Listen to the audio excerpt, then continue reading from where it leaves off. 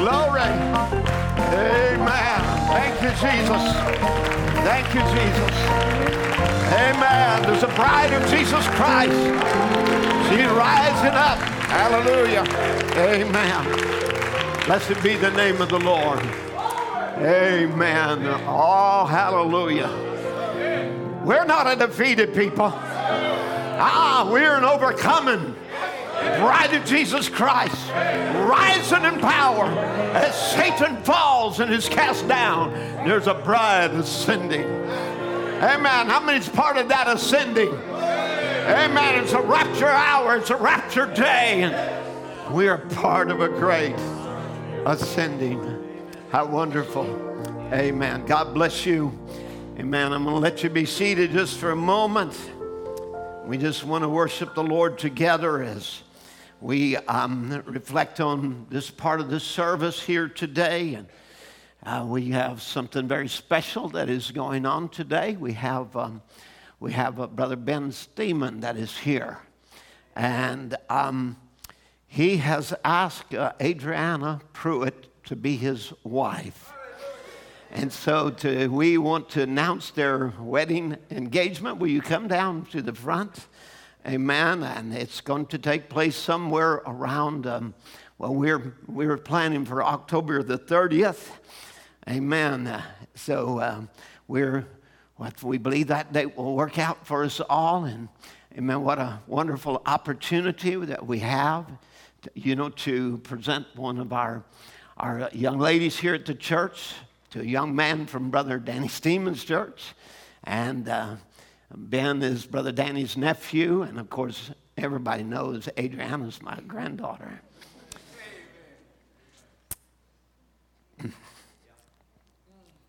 So it's very special. It's my first. And so she'll be the first of probably others that will come along and want to get married too. And, I stood at this very similar place many years ago. And the Lord has blessed us with a union with 4 children. And now the 4 children have grandchildren. And now we got one old enough to marry. So we're thankful for the Lord and for the testimony that God has given. Amen. And the blessing that he's had upon our family.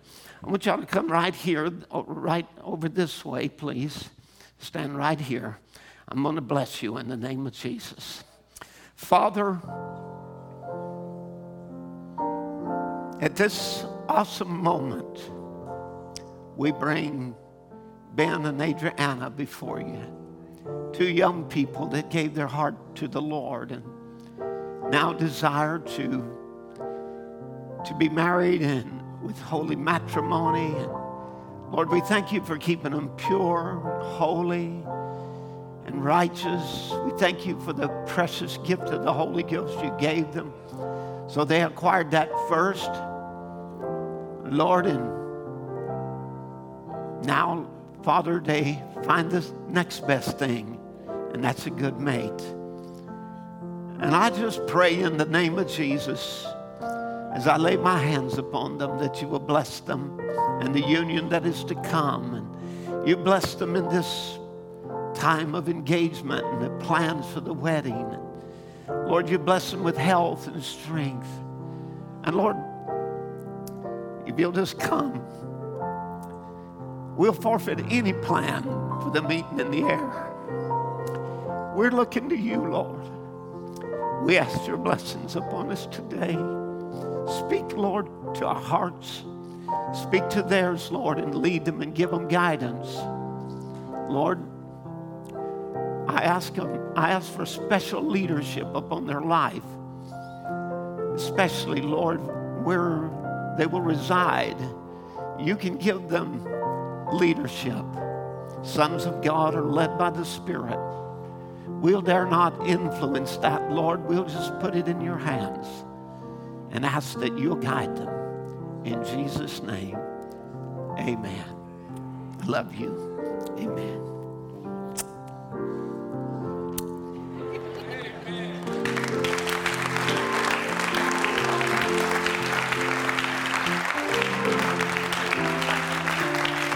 Praise the Lord.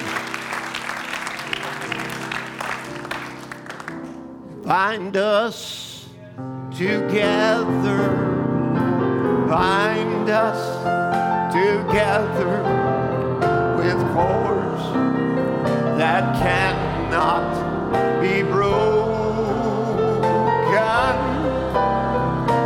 Bind us together, Lord. Bind us together, Lord. Bind us together with love. Amen. Amen. We have something. Thank you. Well, just wait just a minute. So we have something here I just wanted to speak about this morning before that we go into the message. And I have a few little photographs I'll be showing you just in a moment. But, we have something that I spoke to you about many years ago and that I want to kind of bring to your attention today just one more time. And as you know, we believe in divine healing. And there's healing no matter which way you go, because the Bible says he heals all diseases. There's never a disease God doesn't heal.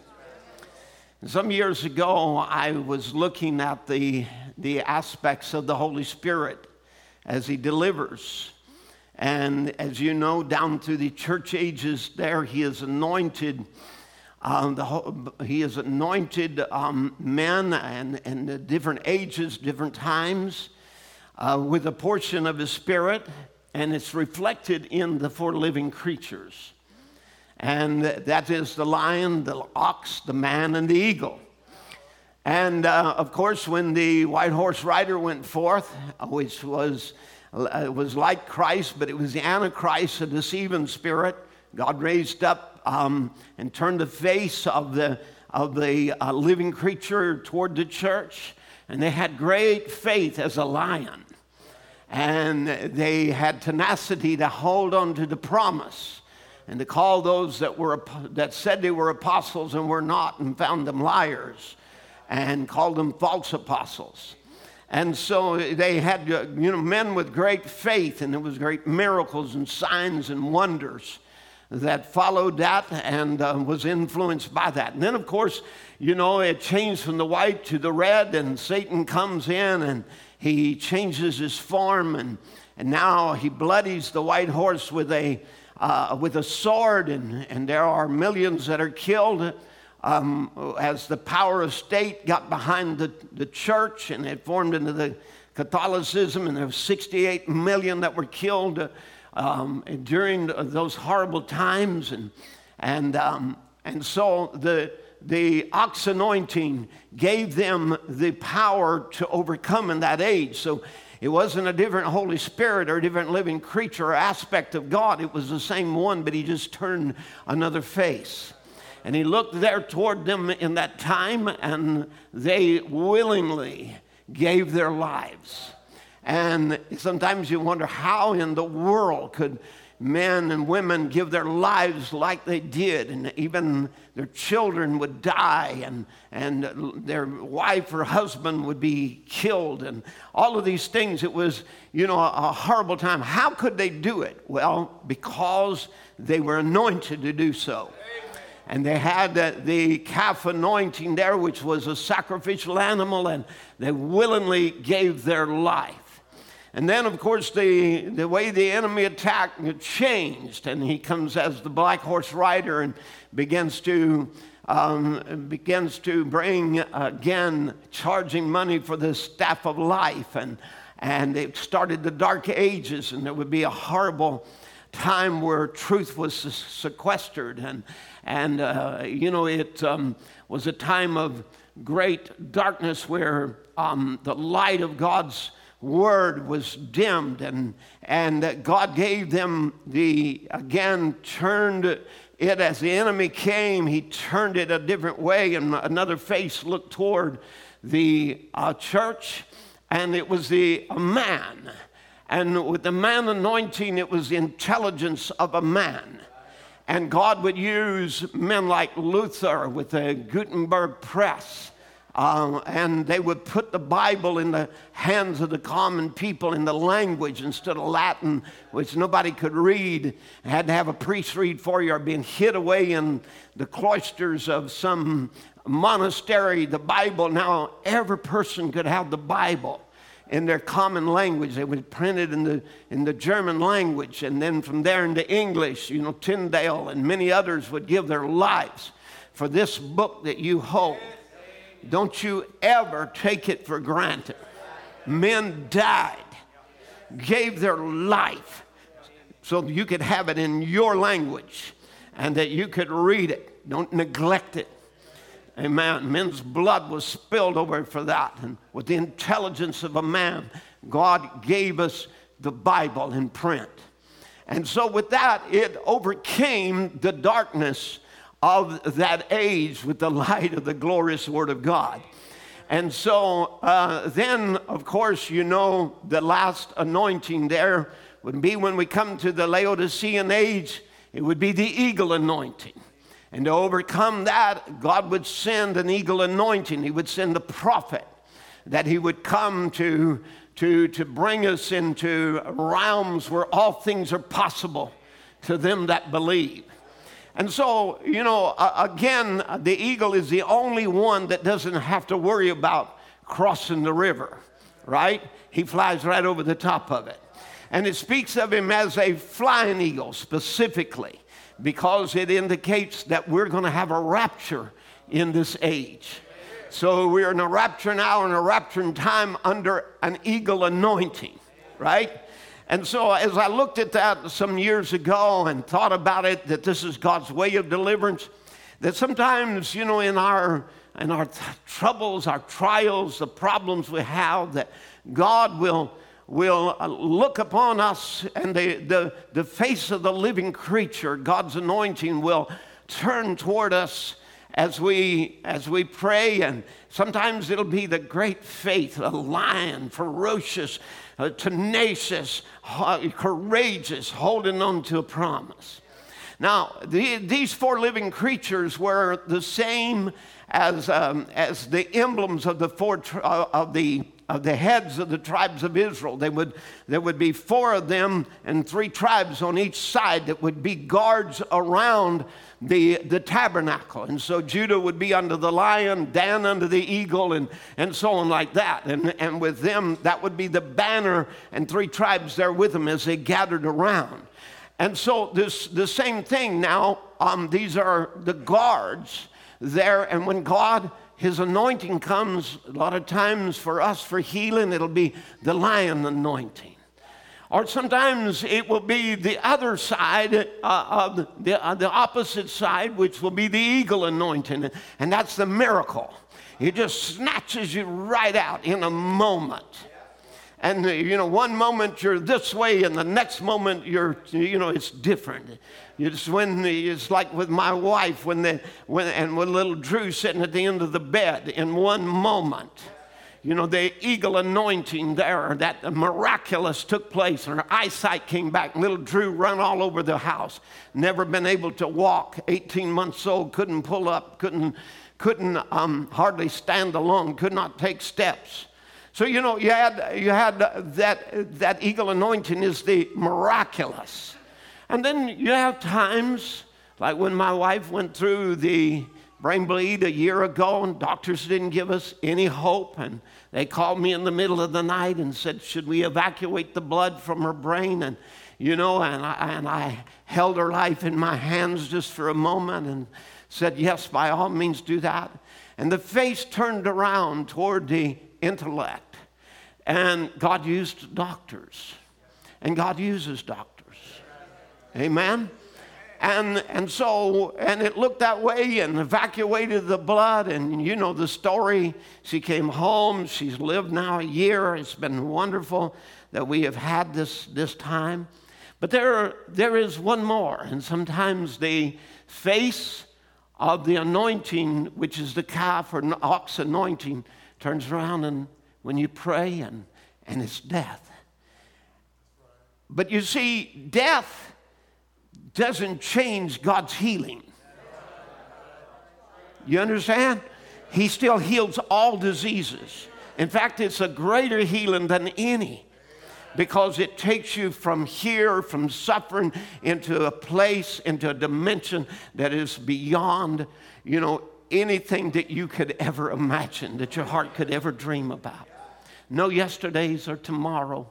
Young, and as I saw my mother, just young, her face so tight, no wrinkles, a beautiful white garment there, and I thought, who is this young girl? And and I said, it looks like my mother, but who could this be? And I looked at Brother Ron standing there, and he said, why? I said, Brother Ron, that looks just like my mother. And she spoke up and she said, it is me, Tim. And I've come to tell you, you're well thought of over here. And I'm sorry for all the trouble I caused you. So, we know just one breath away is total divine healing. And one day it'll be that for us, even we that are living and alive and remain, total divine healing. Now, because sometimes that doctors give up hope, which the intelligence of man says, we can't help you. And, we're doing everything we can to hold on with tenacity as a lion, or trusting for a miracle of the eagle. But let me just say this to you as we think of this. We know it won't be the intelligence of a man because they've given up. But Brother Branham said, sometimes, he said, it turns dark around the people, and I know they're not going to live. But I don't say it because prayer could change that again. And let me just say again, he repeats it again, the same thing. A lot of times I see it turn dark under the people, and I say, well, go on and may the Lord bless you or something like that, because prayer could change it. So even if it looks like, the anointing is looking this way, and it looks like death is, looks our direction, or the ox anointing, it looks our direction, prayer can change it. So we're standing there believing and trusting and expecting and knowing that Jesus Christ is the same yesterday, today, and forever. So you might wonder, well, what are you going to do if Sister Karen dies? I'm going to keep preaching divine healing. Amen. I'm going to still preach that Jesus saves and He delivers. Because my Jesus is the Lord who heals every disease, and there's even healing in death. But let me tell you this, she can't die. She died a long time ago. Give me picture number 1, please. And she died a long time ago. And then, as I told you, I preached from the Church Age book many years ago. I still have this book, picture number 2. This is my Church Age book, which I preached 2 series from to this church, where that I took 125, 30 sermons, sometimes preach on only a line, and took this book. As you can see, it's well worn, and I've studied it since I was a boy. We cut our teeth on this Church Age book. When we, in 1965, we received our first copies at the Shreveport meetings when Brother Branham was there. There were copies of that were brought to the meetings. And we got our first copies there, or right shortly thereafter. And Mother and Dad got us, everyone, a book, a Church Age book personally.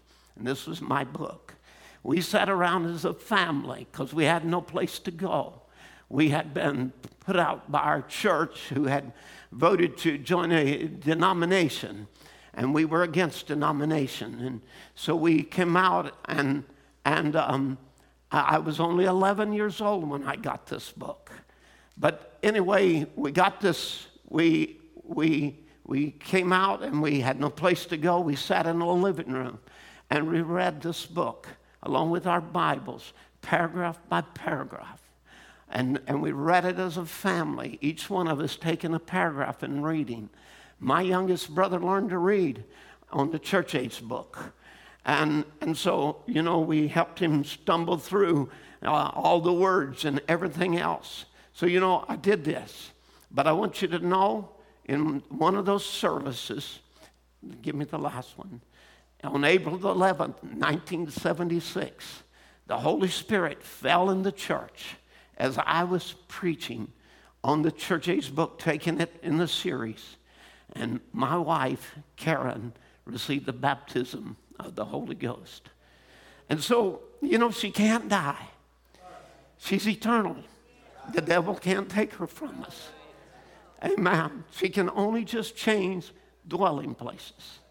Now, I want you to stand together with me because we're going to prayer now. And as we go to prayer, I have in my hands 2 little handkerchiefs that are going to go to South Africa.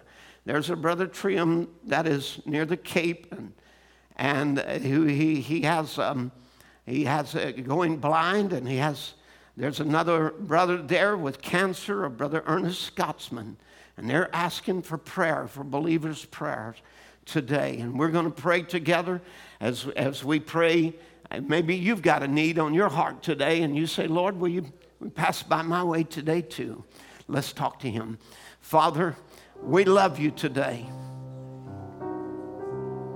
And we do believe. That's what believers do. I remember, Lord, when the miraculous took place, and I spoke those words to my children in the waiting room of the ICU 5 years ago and said, we're not going to fear, we're going to believe. Because that's what we do. We are believers, and believers believe. And then, Lord, you honored that, and it came out of my mouth, for I knew what I was saying. She'll be in the ICU room tonight. She'll be in a regular room tomorrow night, and the next night, she'll be at home in her own bed. Lord, it came to pass just like you said. I didn't even manipulate it. I didn't even request it. It happened just that way. Father, you're still God. And we're still believing. We're your believing children today, even though doctors give up. No, we know it won't be the face of a man with his intelligence. We don't know how it will be, but we know this, that even if death looks at it, we do know, Lord, that our prayers can change it. That just in a moment, seemed, Lord, it was just a moment when Hezekiah was told his time was up. And before he could get across the courtyard, God spoke to him and said, I heard Hezekiah praying over there. Go back and tell him I've extended his life. Lord, you're still that God.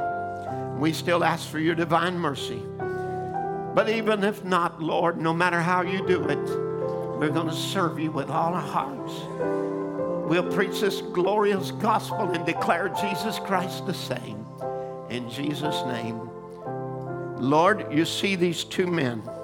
Brother Trium going blind. Ernest Scotsman with cancer. God, meet the needs of these men. They're your children crying out. I don't know them, but they reached out. Lord, I don't have nothing magic to send them. I just have your word. And it's more than magic, it's creative. We've seen it create new cells in cancer patients. We've seen it open up the eyes of the blind, Lord. Just in one sweep, you moved over, and the blindness of my wife's eyes was restored. Lord, you're still God. You're still God, and we're still your people. And our prayers are still effective. And we pray the effective, fervent prayer of the righteous, because we know it avails much. And I send this today, taking it from my body through this prayer now to South Africa. And for the needs of your people, Lord, that lifted their hands everywhere, meet them, I pray. In Jesus' name, amen. Amen. Thank you, Lord. All things are possible because we only believe. God bless you. Thank you. Thank you. Amen. God bless you. As you know, I've been using a timer, and I just now started it. Amen. 1 John chapter 3, verse 1. 1 John chapter 3, verse 1. Behold, what manner of love the Father hath bestowed upon us, that we should be called the sons of God. Therefore the world knoweth us not, because it knew him not. Beloved, now we are the sons of God, and it doth not yet appear what we shall be, but we know that when he shall appear, we shall be like him, for we shall see him as he is. How many believes we're in the hour of his appearing? I don't think this is future. I think right now even though it is future, but yet at the same time it's present. Amen. 1 John 4 and verse 4, the scripture is so full of so many wonderful things here. Now, ye are of God, little children, and have overcome them, because greater is he that is in you than he that is in the world. Amen. God bless you. You can be seated. Today, I'm going to speak on the book of Acts continues. Hallelujah. Timothy didn't know what I was preaching on, so he brought me out on a New Testament church rising up. Amen. Now, as we are looking at this, God has ordained a people to be a book of Acts church. As we remember Brother Branham telling us that Christ in the true church is a continuation of the book of Acts. That's why we can call this a continuation, or the book of Acts continues. And then he says that the book of Revelation, on the other hand, it exposes the Antichrist spirit that would come into the church and defile it and making it lukewarm, formal, and powerless. Now, when we talk about the Acts of the Holy Spirit, or the Acts of the Apostles, rather, the book of Acts, it is not the acts of her failures that we are going to repeat. Because I want to just remind you that we are a people who are predestinated not to fall. Now, we know the early church would have to go down into the ground because they were a seed church that could have been raptured. But God having something better things, more names in the book to be manifested on the earth, knowing that there would 7 church ages follow, that there would be 2,000 years of Gentile dispensation, that God, knowing all of these things, that he would plant that church for a future crop, where that it would come back to seed again. And so, again, we're not a book of acts of her failures. We are not the acts of her ignorant deeds. We are not the acts of divisiveness over Jewish traditions. Nor are we the acts of arguments over doctrine. Nor are we the acts of petty human rivalry. Now, that is not the book of Acts Church. Amen. That is the book of human failures. It's the acts of human failures. The book of Acts is called that because it is the acts of the Holy Spirit working in power in the church. Can you say amen? Now, God has ordained a people to have the book of acts of power and manifestations of the Holy Ghost. As Brother Branham would tell us again in the church age book, and if the church is the true church, it will have the very same spirit and word and acts of power that they had at Pentecost. By experience, it will be a Pentecostal church. And there will be tongues and interpretation and prophecy and healings. And God will be in the midst of her. And God will declare himself in the midst of her as he always has. Praise the Lord. Again, in the resume of the ages, he said, the people of God are being made ready by the word of God, or the word of truth, from the messenger to this age. In her will be the fullness of Pentecost. For the Spirit will bring the people right back to where they were at the beginning. That is, thus saith the Lord. How many believes in thus saith the Lord? Amen. Now, of course, we know that, as he told us again, that the Lutheran age did not restore the church. it started a Reformation.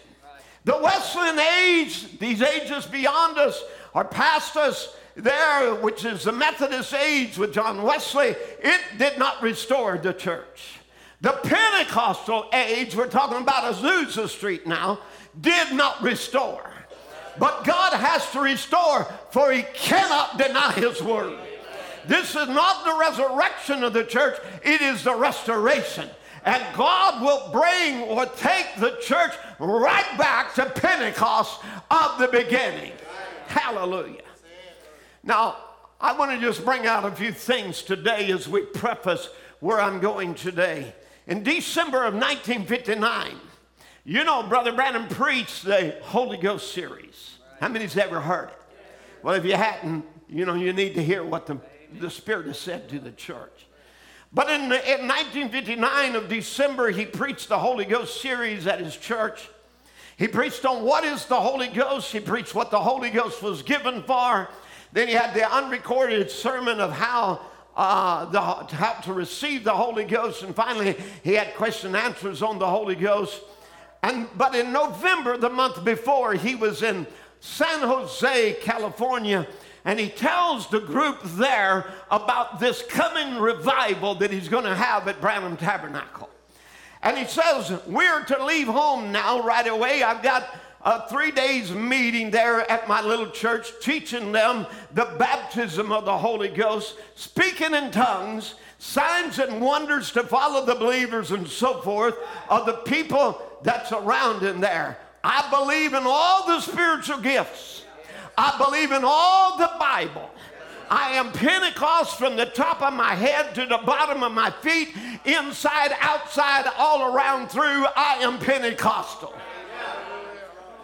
Now, I just want to ask you the question, you know, was Brother Branham just a hypocrite that wanted to play state and appease his audience, you know, there in San Jose? Or was he just willingly trying to deceive them? You know, what kind of man do you think he was? What about his sermons when he preached the church ages? And this would be now a year later in December of 1960. And in the Laodicean church age, and how many believe that's our church age? Amen. Do you reckon the messenger knew what his message was? Do you think this messenger had a message from God? That it was Jesus Christ speaking to this generation. Amen. You know, the one, Jesus Christ saying to the angel or the angelos or the messenger of Laodicea, write these things. God had something for this last age. Do you believe that? So he would say in that message, a good pedigree horse. Hey, he's gentle. Oh, he's good. I like him. He put his head over your shoulders, loving, kind. Why? He knows who his pappy is. He knows who his grandpappy is. He knows who his grandpappy's pappy was. Amen. He can go plumb on back. He's pedigreed. I like to see a pedigreed Christian. Not packing his letter. He was a Methodist last week and a Baptist this week and Pentecostal this week and Pilgrim Holiness next week. He don't know who his pappy is or who his mammy is. But let me tell you, a man that is born of the Spirit of God can take you plumb back to the day of Pentecost, because he is a pedigreed Pentecostal. Amen. I want to be, listen to your prophet, I want to be Pentecost from the top of my head to the soles of my feet. I don't mean denominational Pentecost. I mean the real power of the resurrected Christ, the real Pentecostal blessing. Now, I shouldn't have to make a disclaimer, but just so that you know, make no mistake about it. I am not advocating at all to go back to Azusa Street. You cannot revive that, neither are we trying to. But we're talking about a restoration promised by Malachi 4. Amen. In Malachi 4, Brother Branham tells us over and over again, was to turn the hearts of the children back to the faith of the Pentecostal fathers. In the message of shame, in 1965, in Jeffersonville. He would say, notice today if somebody says, are you a Christian? Oh, it's a popular thing to say, oh, I'm a Christian, see. But then he says, but do you believe the Word of God? Oh, yeah, Brother Tim, we believe the message. Yes, sir. We got the mysteries down. We got all the truths. Listen to what he asked.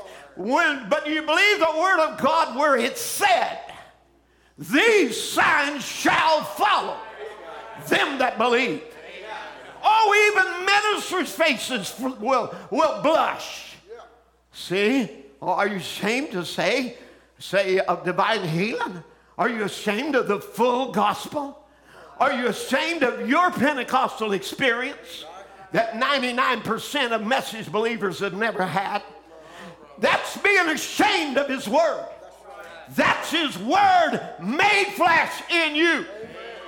Remember, He tells us in Visible Union that the only kind that the Word can bring forth is those tongue-speaking, Acts 2:38, blabbering, screaming children.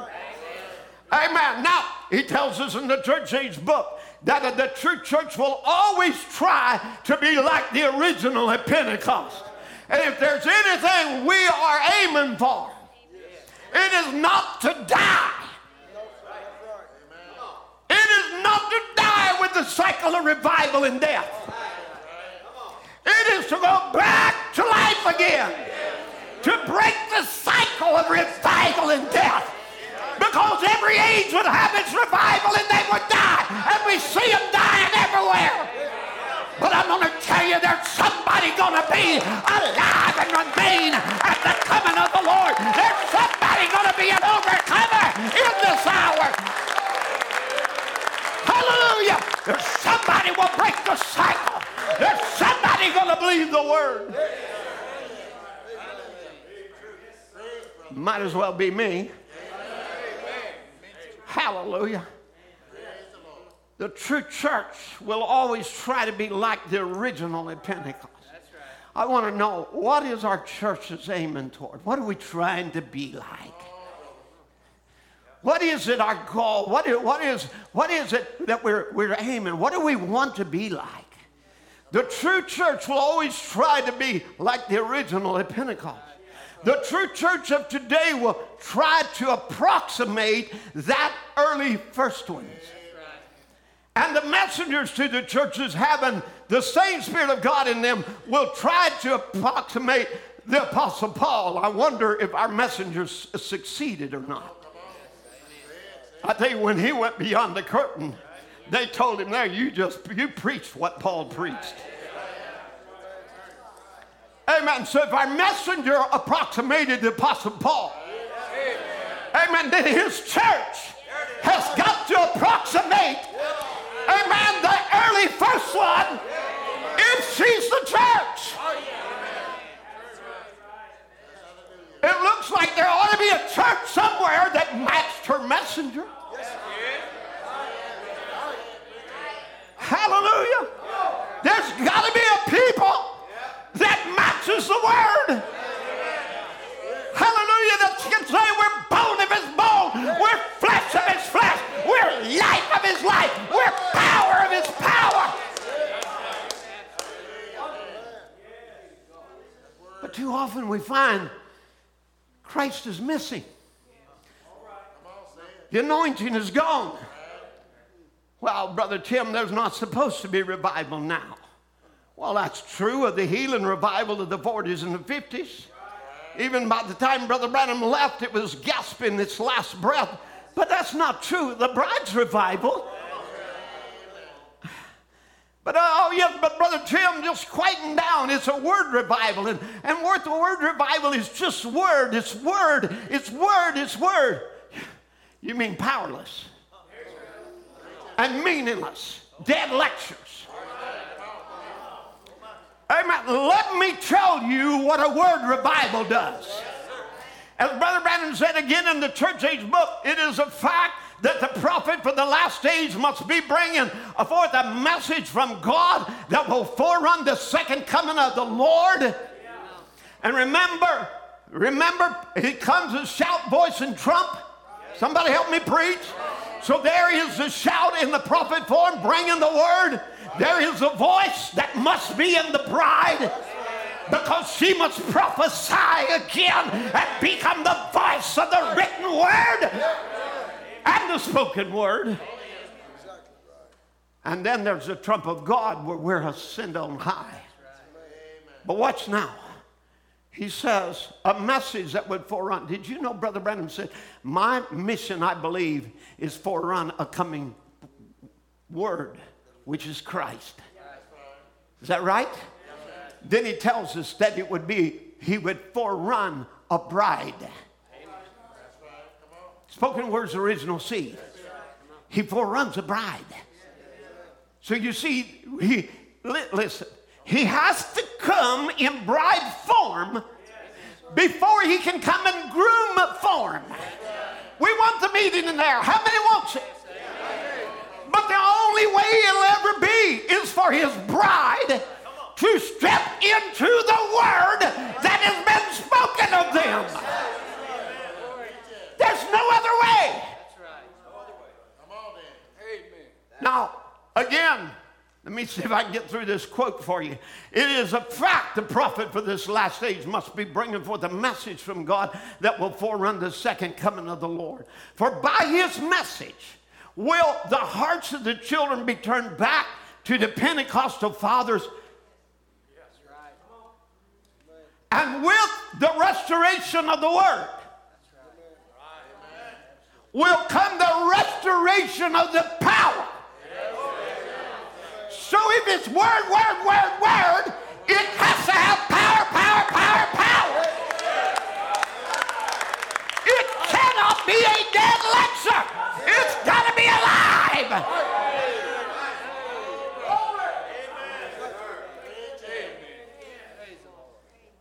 Now, if it is divine revelation, and people say, well, Brother Tim, we don't have signs and wonders, but we got revelation, brother. We got revelation above everybody. We're so revelated. Well, here's what true revelation will do. Satan knows that if the people get the true revelation of the true church and what she is and what she stands for and that she can do the greater works. She will be an invincible army. Hallelujah. That's what true revelation will do. It'll be a revelation of the power of God. It won't be dead teaching. It'll be alive with power, with demonstration.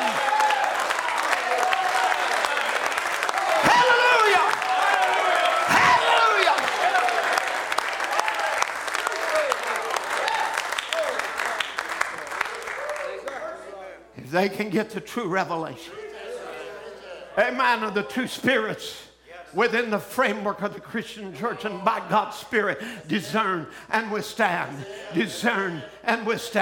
the Antichrist spirit. Satan will be powerless before. But too often Christ is missing. The anointing is gone. No shout of the king even in the midst.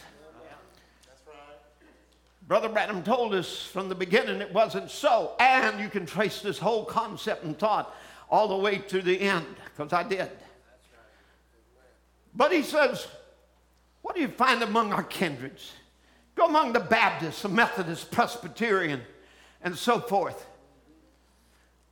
And he says, see if you find it. You don't find him among our kinfolks like that. That's the only way you find him, is the way Mary and Joseph found him, where they left him. And that's where you find him. Where'd they leave him? At the Pentecostal feast. Hallelujah. That's where the church will find him again. Go back to the feast of Pentecost. Go back to the pouring out of the Holy Ghost. There you will find the power of the Almighty God. You'll find the risen Christ. You'll find signs and wonders of him, just exactly like he said it would be. Go back to where you found him. Go back to the beginning. Jesus said at the beginning, And he's preaching at the beginning, it wasn't so. John 15th chapter, Jesus said, I'm the vine, you're the branches. Now the first branch that came out of that vine, they wrote a book of Acts after it. They had the power to heal. They had to spoke with tongues. They interpreted. They had visions, prophets, power. They done signs that Jesus did. And if that first branch come out of that vine was that kind of a branch, the next branch will bear the same, and every branch it bears will be the same branch. Amen. If we say we are the church of God, then we'll bear record of the first branch. He is the vine. If you're growing grapes and your first bunch of branches produce grapes, your second branch will produce grapes. Your third branch will produce grapes. Every branch the trees bear will produce grapes. And if the church of the living God that Jesus Christ set up, I said we Methodists want to think that's our church. We Baptists want to think it's ours. We Pentecostals want to think it's ours. We Catholics think it's ours. Let it be what it may be. But if we are in that branch, we have the same fruits they have. You can't get pumpkins off of a grapevine. The vine of Jesus Christ will produce the life of Jesus Christ. For he is the life that is in the vine, and we are the branches. The first branch that came forth was a Pentecostal branch, filled with Pentecostal power. So the impact of the Holy Ghost, they staggered under the impact of the power of God. They went forth and saw visions, performed miracles, opened the eyes of the blind, healed the sick. Joy was in the camp. They prayed in one accord, and all of them together, and the building shook where they were assembled. Show me a church doing that today. Even the Pentecostals are getting so dry, they have a little ceremonial prayer. What we need is a prayer meeting that'll shake the shingles off the top of the house and bring God back in the church again. It wasn't so from the beginning. All these creeds and cold, formal, ritualistic, and all these different things, it wasn't so from the beginning. Jesus set up a church and said, these signs shall follow them that believe. That was the beginning. That's what happened in the beginning. If he was here on earth today, he would not endorse our creeds and our things we're doing. I would say that, creed means I believe. There's many things that are being professed around in churches today. Even message churches, Jesus Christ would not endorse, and Brother Branham would never recognize as being his message. Amen. He said he would not endorse our creeds and things we're doing. He would say it wasn't so from the beginning. Jesus said at the beginning, the works that I do shall you do also. That's the way it was at the beginning. What kind of a works did he do at the beginning? The same works that he's doing now. What kind of church did he have at the beginning? A church that was filled with the Spirit, that healed the sick, prophesied, great signs and wonders. They weren't ashamed of their religion. Hello. Amen. They shouted and danced under the Spirit like drunk men. They had cloven tongues like fire that set upon them. They've done signs and wonders, and exploits followed them. That was the kind it was at the beginning. That's the kind it'll be in the middle. That's the kind it'll be at the last. And you say, well, my church don't teach that. It wasn't so from the beginning. You say, I'm a Methodist. It wasn't so from the beginning. You say, I'm Baptist. It wasn't so from the beginning. I'm Lutheran. It wasn't so from the beginning. They were baptized saints of God with the Holy Ghost. That's what the beginning was, signs and wonders. You say, my church don't believe in it. It wasn't so from the beginning. My church don't believe in seeing vision. It wasn't so from the beginning. Amen. My church says days of miracles had passed. It wasn't so from the beginning. My church don't believe in the baptism of the Holy Ghost. It wasn't so from the beginning.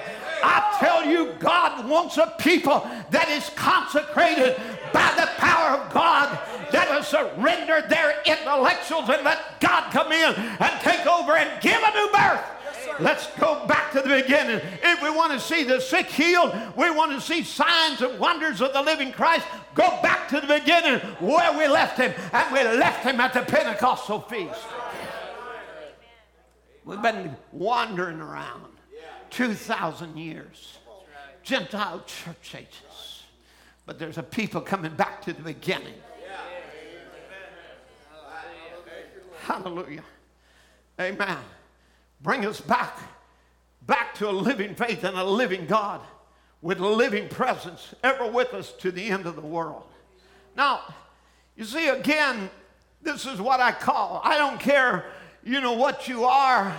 I don't care what ism you've been in, whether you're Perusia or whether you're Seven Thunder, Coleman's Version, whether you're this or that or two lords or whatever you are. Go back to the beginning. Take it back to what Paul preached. Amen. You won't find two lords. Come on. You won't find some idea of, he's already come, but we don't know where he's at. You won't find that he's just here in some word form that is powerless, because it's really not word, it's intellectual. Word has power in it. By the word, he created a word. Put things into existence. That's what the word does. Hallelujah. Oh, mine. I tell you what, this is wonderful. You say, Brother Tim, that was, what was that, 1960 maybe? That was before the seals. Okay, Uniting Time signed, 1963, August 18th. What did he say in Malachi 4 would restore? Restore back the original Pentecostal faith. Back to the people with the same, not different, the same Pentecostal message, the same Pentecostal sign, the same Pentecostal evidence, the same God, same power, same teaching, everything exactly with the vindication of the same pillar of fire that struck Saul down on the road down to Damascus is among us today doing the same thing he did in that day. That's what you're united with. Now, I want to remind you, Brother Branham saw the church in a vision. He saw it start out in the beginning, a virgin, walking with the word, holy, neatly dressed, beautiful group of women, marching to the tune of Onward Christian songs. Then it wasn't long till they began to march to the beat of another drummer. Some modern day something another rock and roll stuff. Amen. You say, well, Brother Tim, I don't hear no rock and roll in that church. They can be rocking and rolling to some modern day beat that Jesus Christ isn't the same, or he's not here the way he was with Brother Branham, or we're not in the season for miracles. That ain't nothing but just backslidden beat of the devil, the wrong kind of music. I'm going to tell you, when the seals were open, the bride sung a new song. Hallelujah, saying, thou art worthy to take the book, and they opened the seals.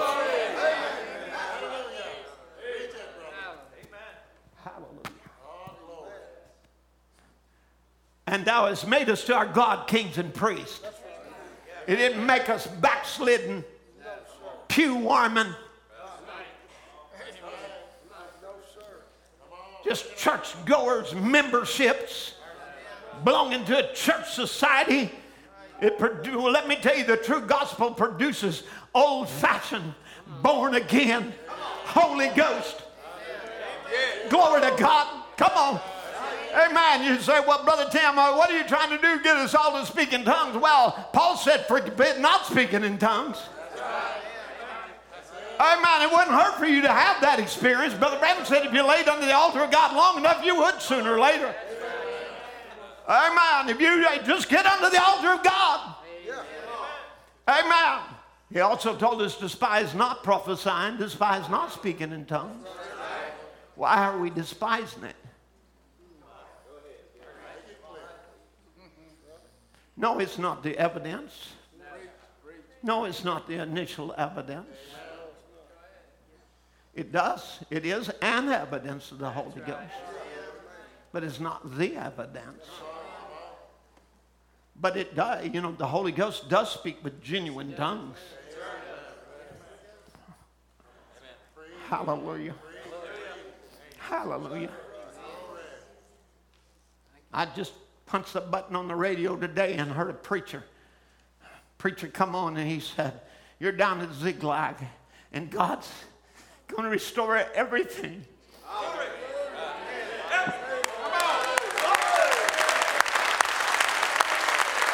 And I couldn't help it. I started speaking in tongues for miles down the road. Hallelujah. And I'm going to believe that.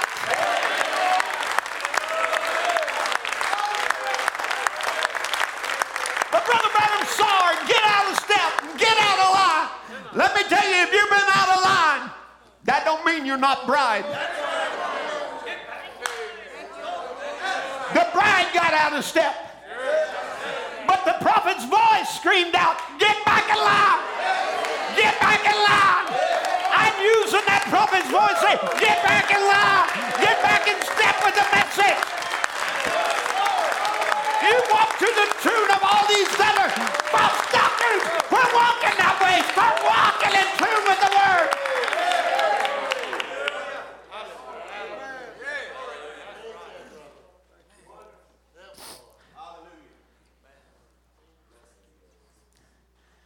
So he said, I watched her come down. I saw it changed. I saw Miss America. I saw the Church of America. I saw that backslidden group naked, stripped. There's no Holy Ghost, no power of God, no gifts of the Spirit. We despise prophecy. We despise speaking in tongues. That's the Church of America. I saw her, and he said, is this what my message produced? And he said, I just about fainted. And about that time, I heard that same music coming again, and I heard him say, the bride will come back in preview again. Lord of God, I've done been seen.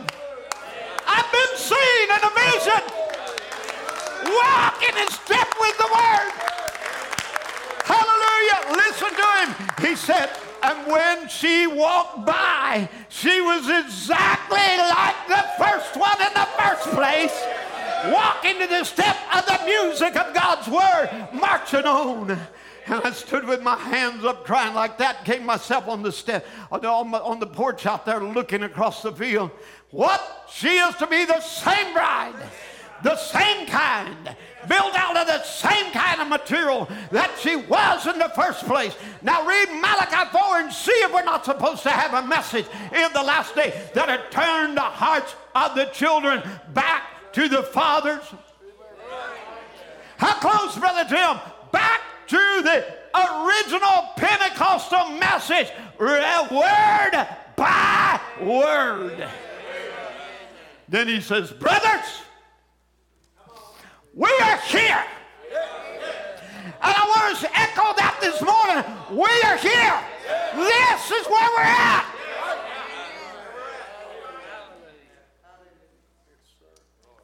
Now, what ought the bride of Christ be doing? Just what ought? We've seen 60 plus years of kingdom building that removes the power of God from people and made pastors dictators. What has all this years of teaching done when we should have had preaching? Demonstrating the gospel. So, Brother Tim, you teach. When I taught, my wife received the baptism of the Holy Ghost. And in that same service, our first elected deacon, Brother Jerome Butts, received the baptism of the Holy Ghost.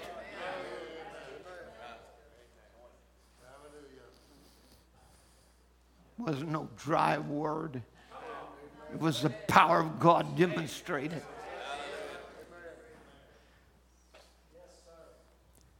God of this evil age, Brother Branham tells us where we should be and what we have let happen. And we've let it happen again. Because the cycle of revival and death never ceases. Never dies. Goes right down. Revival and down into death. But God's going to have somebody to break the cycle. How do you know that? Because he said, I'll have a bride without spot or wrinkle. Because he said, of them that are alive and remain.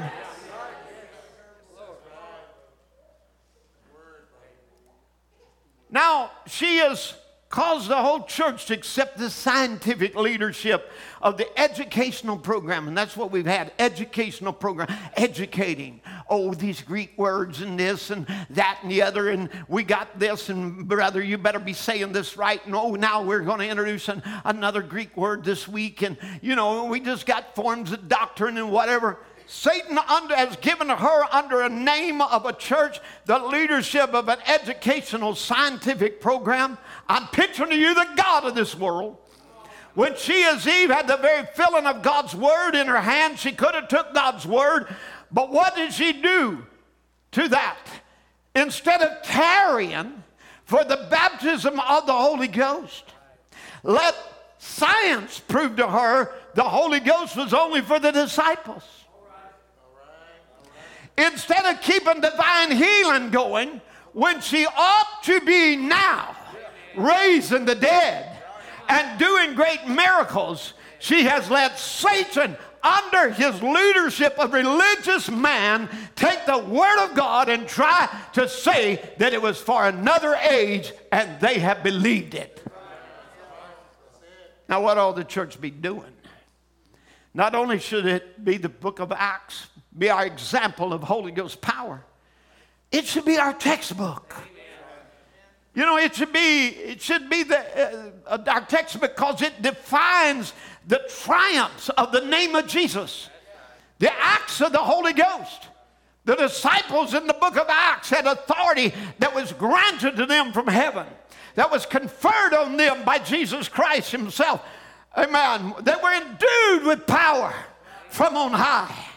These men, after receiving the Holy Ghost, they didn't wait on the squeeze of persecution to come and to give them power.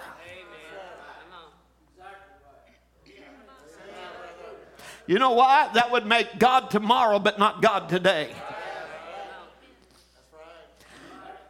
First of all, if the squeeze of persecution brings faith for a rapture and the works of God, then the dark ages should have been raptured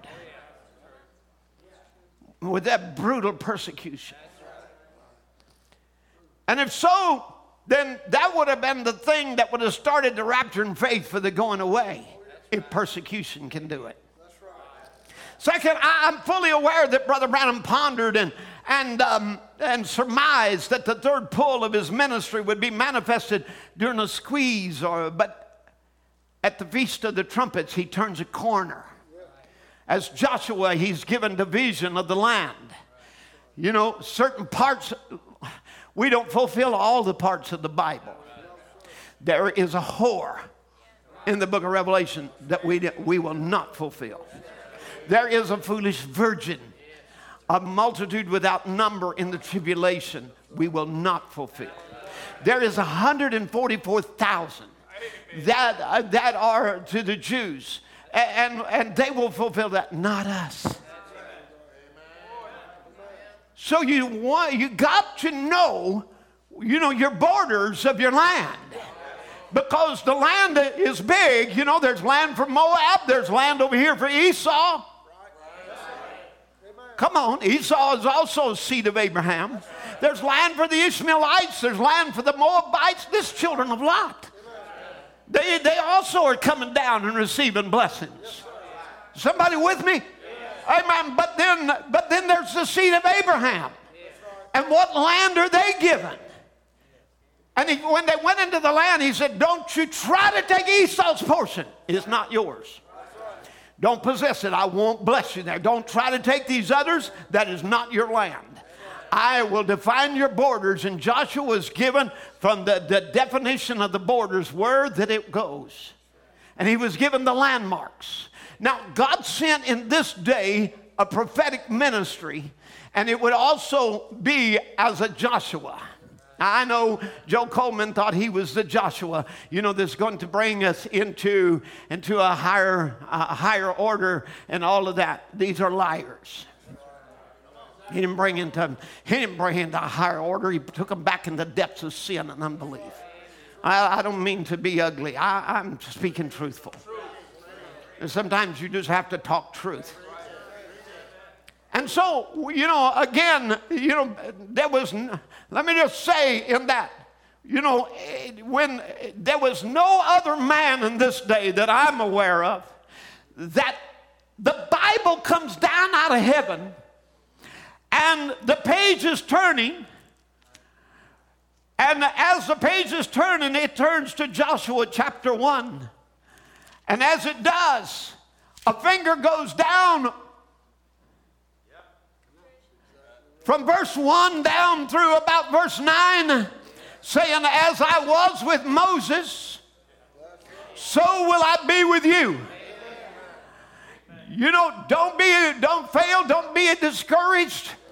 Amen. Be of good courage, for I have given you the land. If there was anybody that we should recognize as being the Joshua, to give us the definitions of the border of the land, it should be the prophet of Malachi 4. Who was not only Elijah, but he was also the Joshua to place us in our inheritance. And there at the Feast of the Trumpet, Brother Branham turns a corner. He said, it's revealed to him those trumpets were to the Jews, and they received their persecution in a physical, literal manner to drive them back to their homeland, while the bride, spiritual Israel, receives theirs in an ecclesiastical manner. Woo! That's from the pulpit. People beat from the pulpit. People killed from the pulpit. People burned up in furnaces at the pulpit. A Holocaust from the pulpit. Ecclesiastical. And so have we been beat and abused and imprisoned, and many are dead from false ecclesiastical attacks from the pulpit against the moving of the Holy Spirit, with false apostles and false teachers rising up claiming greater revelation than the prophet, some deifying Brother Branham and others denying the deity of Jesus Christ. What an awful evil spirit. So until they're so confused when with such blind, with double vision, that they have two Lords and two Jehovahs and two Jesuses. What kind of confusion is that?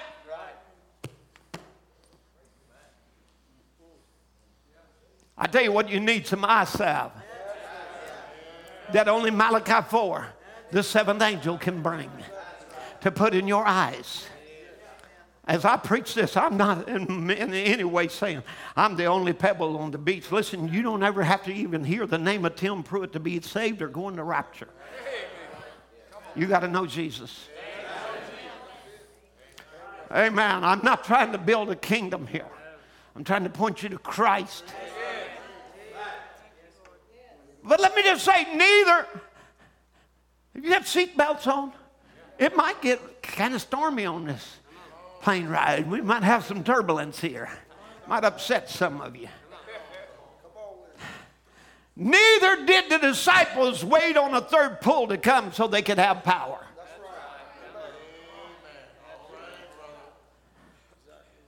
Unless, let me qualify that.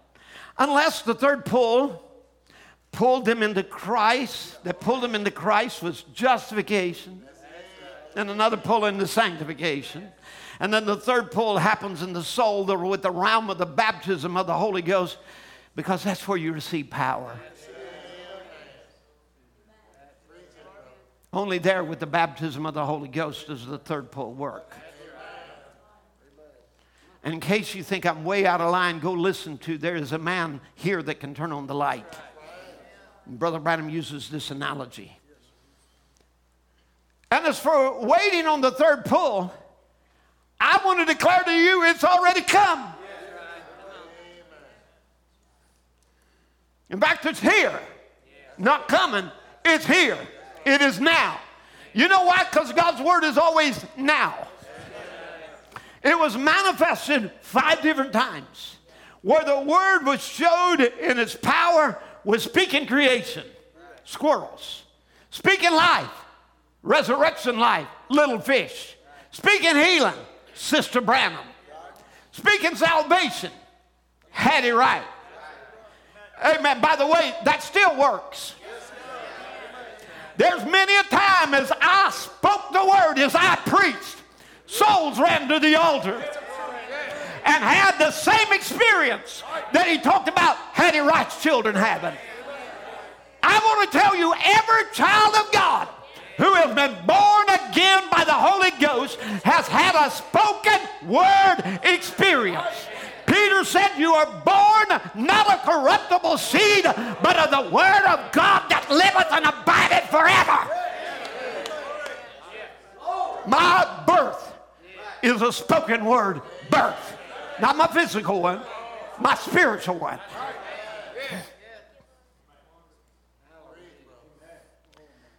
And then finally, speaking to storms, which changes atmospheres. Now that shows the power of the speaking the word that was given to us as a sword, which would just fit Brother Branham's hand. Because that message is our message, and that sword is our sword. Now the third pull, Brother Branham actually talks about it in a past tense sense, and as just before he leaves the scene and the anointed ones of the end time. He said the first pull was healing. The second pull, prophesying. Third pull, the opening of the word. The mysteries revealed. There's no more higher order to reveal the word than prophets.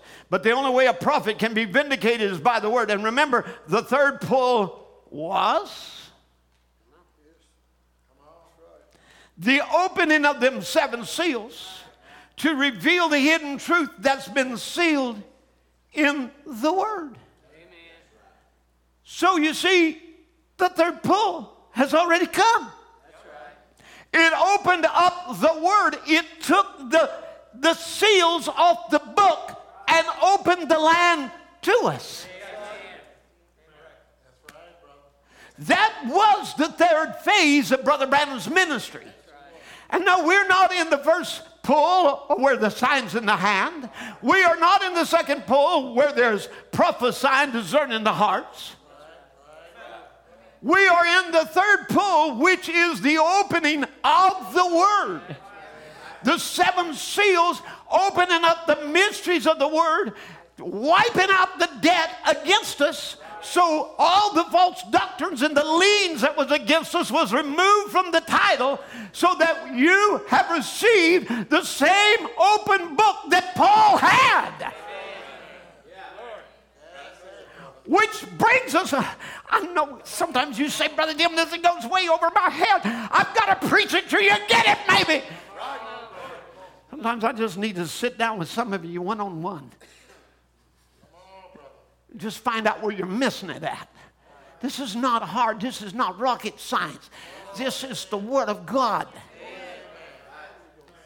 And that opens us up to exactly where Paul was, where he says, we are now seated in heavenly places in Christ Jesus. Where the Middle Ages didn't have. The bride that's at the beginning is the bride at the end. You say, there's no more intercessor. There's nobody has an intercessor like us.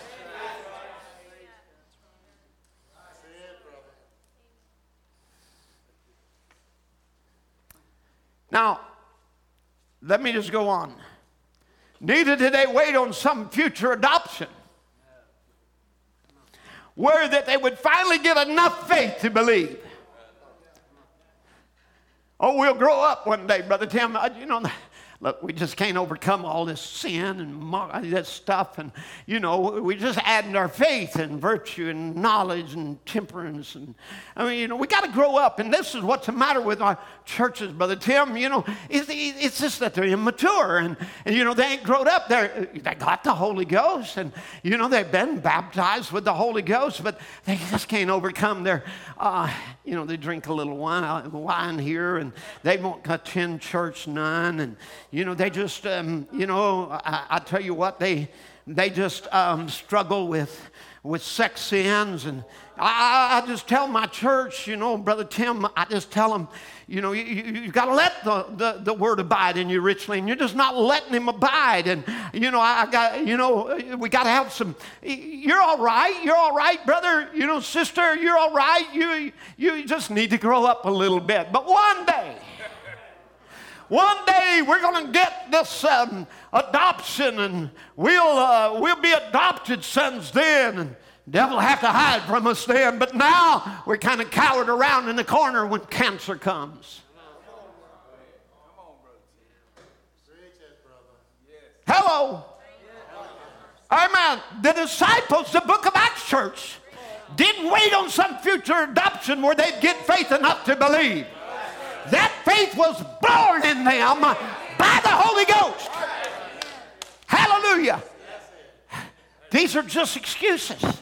We got to wait till the squeeze comes. We got to wait till the bride comes into power. We got to wait until we're mature enough. We got to grow up. We're just immature now. It's just not the season, because nobody's got the faith. This is kind of unbelief being preached. It's worse than Alexander Campbell with the Church of Christ, because they're using quotes to try to make it happen. Let me just tell you, my brother, the apostles didn't make excuses. Oh, we are too immature, but one day when we are mature, or we're waiting on adoption. Let me stop for a minute. Again, that's it. We got the Holy Ghost. We got it when we believed the word, and so we didn't really know it. We just believed the word, and we just believed we got it. And so, because we accepted the message, and because we believe God sent a prophet, and it's the revelation, and I accept this revelation, well, I now have the Holy Ghost. Because the Holy Ghost will believe the word, and it's say amen. Say amen. Amen. It's right. That's right. That's right. I don't understand that. I have no idea what you're talking about. But amen. Because I got the Holy Ghost. Well, I can't live right, but one day I'll get adopted. One day I remember it was 1985. And I don't know. My genealogy says I got a little Cherokee in me, and I must have pulled up the hatchet. But it was late 1984. I went to a Tucson meeting, and there I watched a man, that was put up there because he had some money, and he could talk because he had some money, and he was doing scams, and he wound up being put in prison for it. And he had some cohorts there with him, two of them. There was actually three. There was a fellow by the name of Ernie Villanueva. The other was Ron Nardone, and the other was Arnie Marcioni. And Arnie got up in that meeting, and he said, well, praise God, I got the Holy Ghost. He was Italian. I got the Holy Ghost here. I know I've been baptized because I've received the message, I'll tell you. But, I got this little problem with smoking, and I really can't. One day God will just take it from me. One day I'll just get my faith, and it'll just go away. But I got the Holy Ghost. Praise God, I got it. He's making a witness like that. Why, when I witnessed to Ernie here, I tell you, he was in the full gospel businessmen meeting, and I sat down with him at a table. I thought I would help him out a little bit because what he said sounded like eagle food. And he said, so I said to him, what are you? He said, well, I'm UPC. And Ernie de Villanueva said, yeah, I'm UPC. And he said, well, do you know God sent a prophet? No, I didn't know God sent a prophet. Well, he got to trying to talk to him. He couldn't explain it. You know, he got his words all tangled up, and, you know, Ernie just kept putting him in his, you know, putting him down, use this scripture and that scripture, and Arnie gets all, you know, upset. He said, just a minute.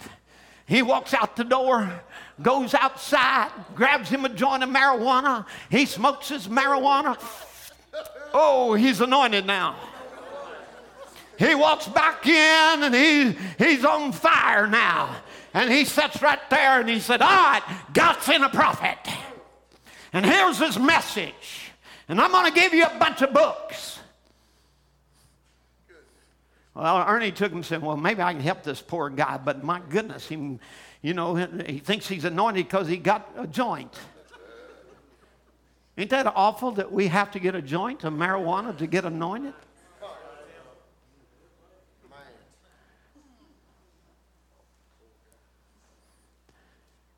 So it was in June of 1985. Let me just tell you. So anyway, you know, he gave this book, these parcels of books. This is their testimony. Gave this parcel of books, or gave a few books to Ernie, and Ernie read them, and he said, well, man, this is good stuff. He said, where'd you get this? He said, you like it? I can bring you more. And he brought him boxes. He was taking a little vacation, and our brother Ernie started reading it. He read one, read another, read another, read another, read another, read another. By the time he read it, he was convinced the message was true. I was preaching a meeting in 1985 to the youth camp, in Ohio youth camp. And they asked me to come along with them for lunch. Well, I'd already heard the testimony in Tucson. It didn't bide well with me.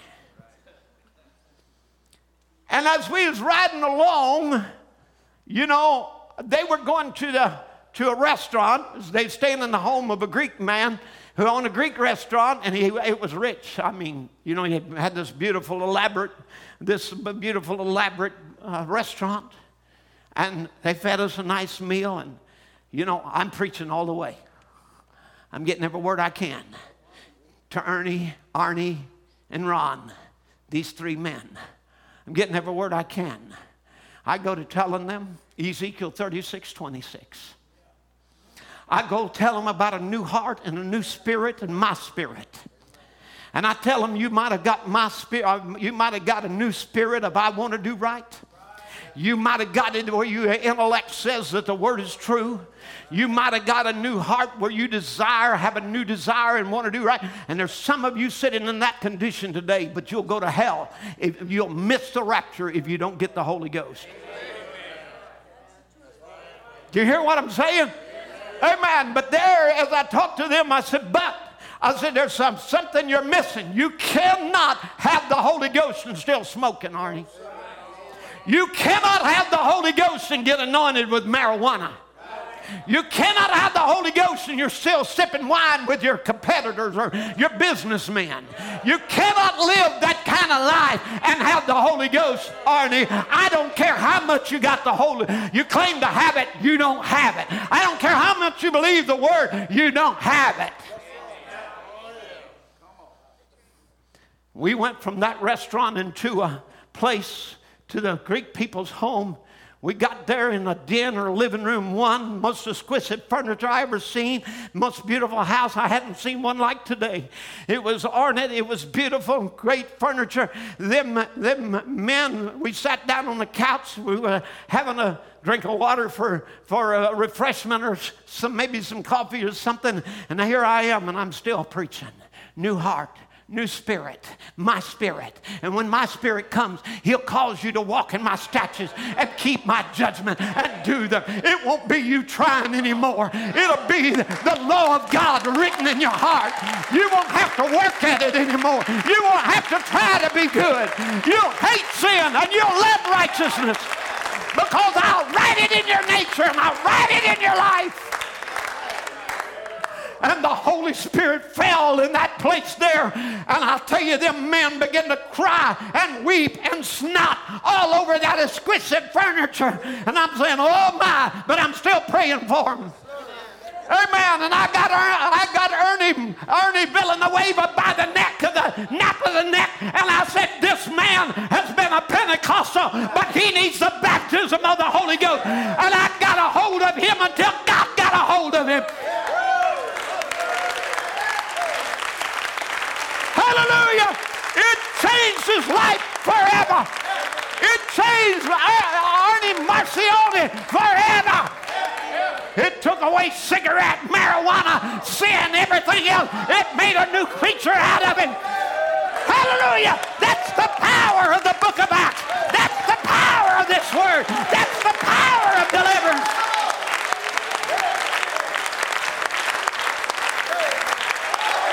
Hallelujah.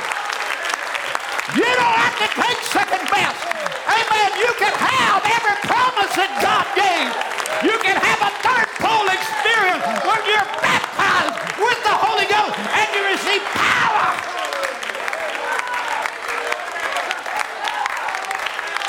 Hallelujah. Hallelujah. Hallelujah.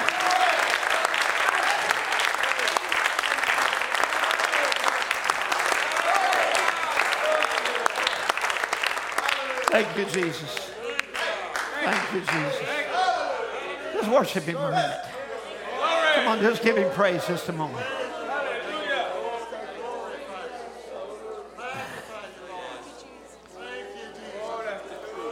Hallelujah. Hallelujah. Hallelujah. Hallelujah. Thank you, Jesus. It shall be light in the evening time. Hallelujah. I'll pour out my spirit upon all flesh. My sons and my daughters, they will prophesy. Amen. It's God's word. It's his promise. I will restore, saith the Lord. Amen. He'll restore health. He'll restore. Amen. He's a restorer. He'll restore my wife. He's restored. Hallelujah. Hallelujah. Hallelujah. Thank you, Jesus. Thank you, Jesus. Amen. You think that's out of order a little bit? Just go listen to this day the scriptures fulfilled. They have to do the same thing there. Amen. God bless you. Can be seated now. I still got a little more time here on the clock. Hallelujah. Now, so as I said, neither did they wait on some future adoption when they would finally get enough faith to believe. That faith was born in them by the Holy Ghost. So I'm just saying, brothers, out there as you're listening to me, don't make excuses. The apostles didn't make excuses that we're too immature, but one day we'll be, when we are mature, or one day when we're waiting on adoption or persecution, a squeeze will make us believe. That's Catholicism. If you think you're going to have to pay for something to get this faith, by doing some kind of penance, going through some type of persecution, then you're a Catholic in your faith.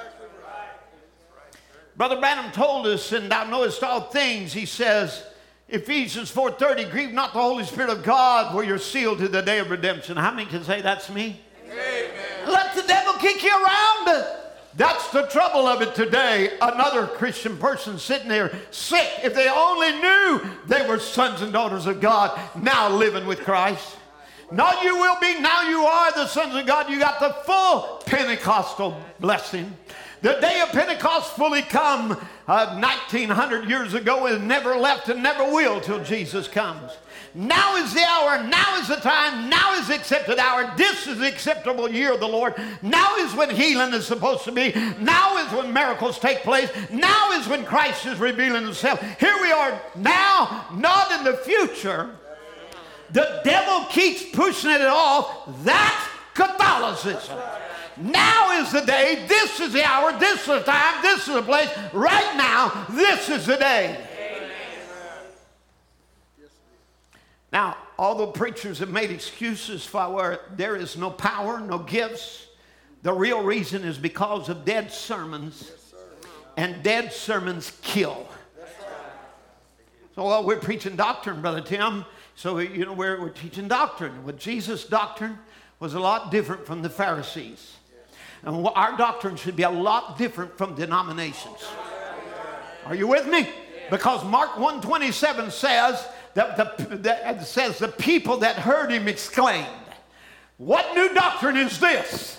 For with authority commandeth he even the unclean spirits, and they do obey him."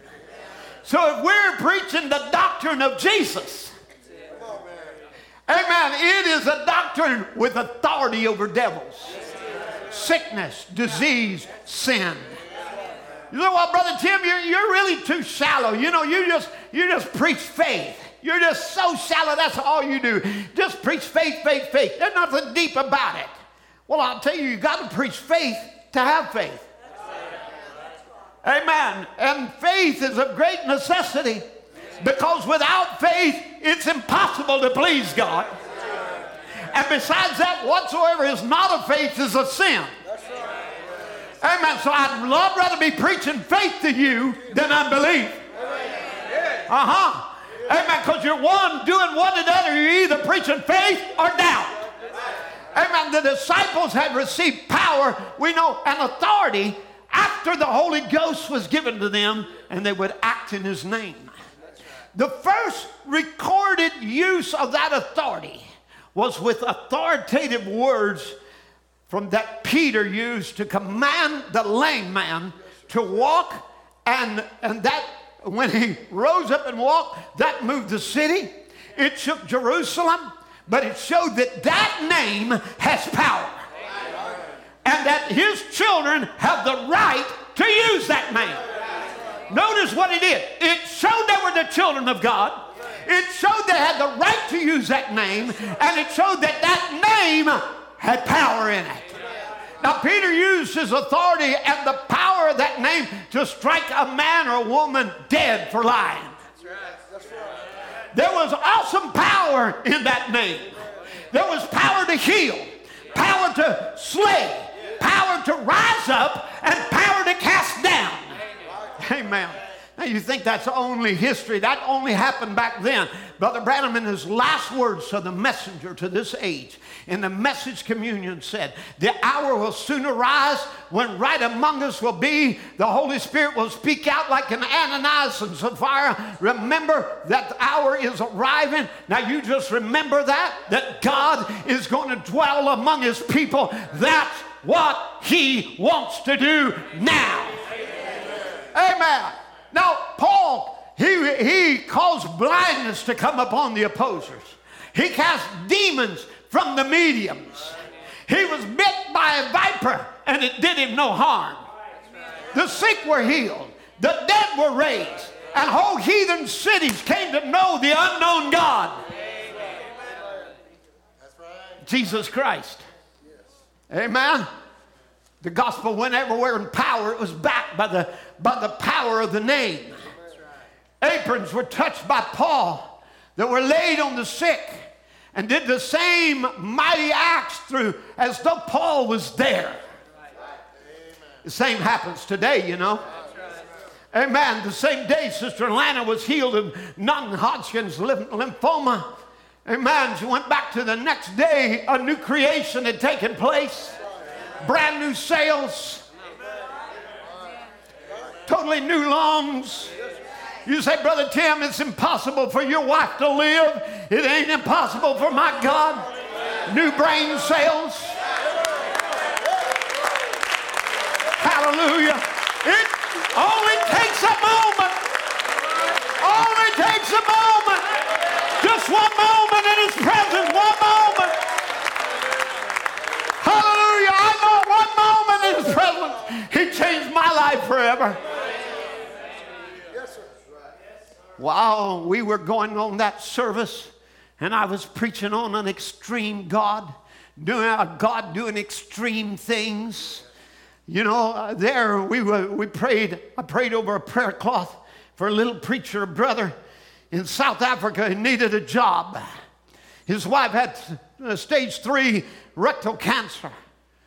I sent that in. We prayed over it that day, sent it in the mail. There, he received it in the name of Jesus. He got a job that had been waiting on him 2 years. Amen.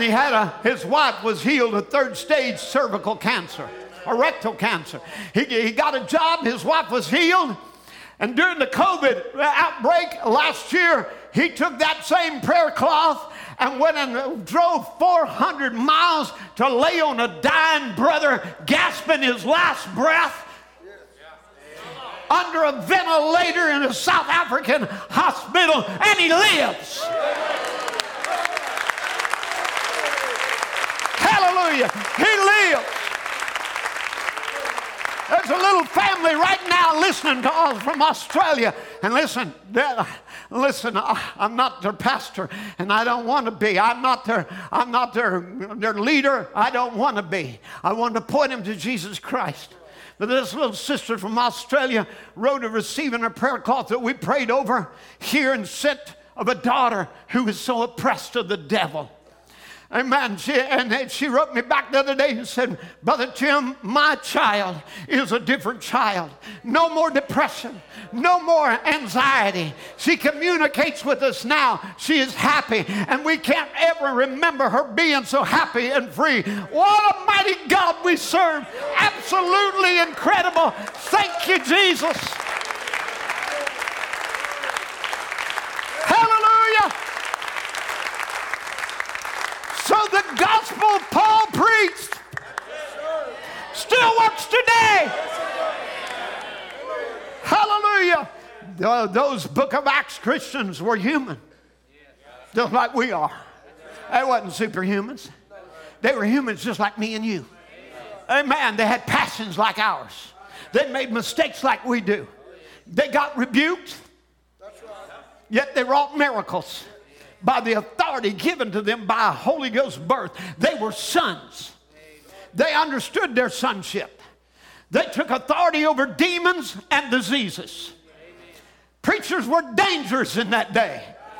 Amen. Christians had power to prove their claims. Amen. What they preached, they practiced. Amen. They delivered the goods. Their faith stood not in word only, but in demonstration and power.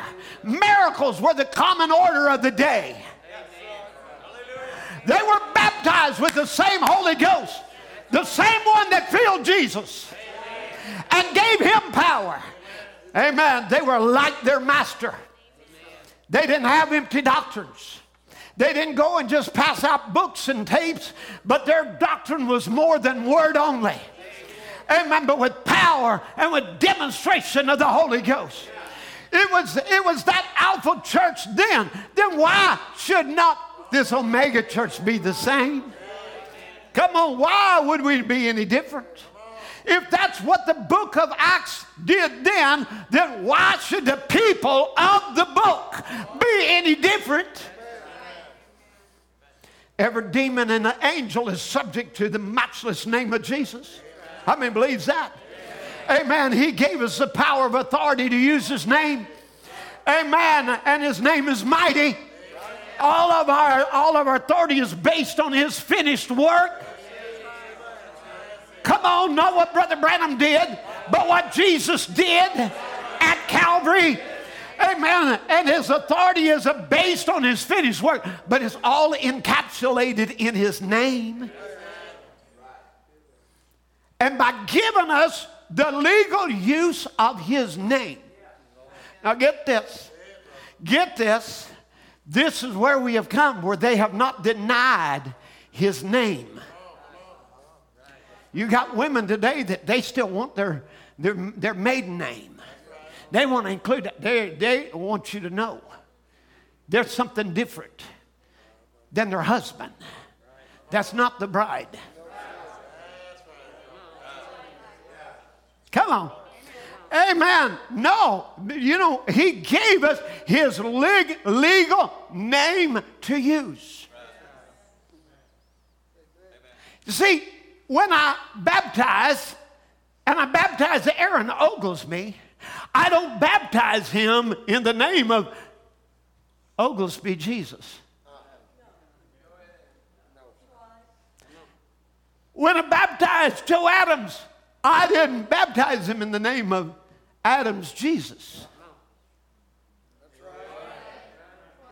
When you're married to Christ, you forget your past identity.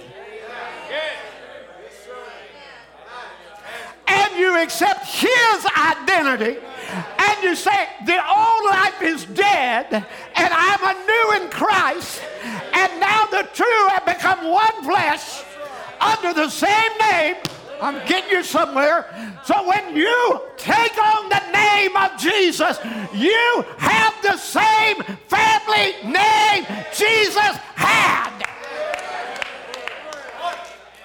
Hallelujah. Are you with me?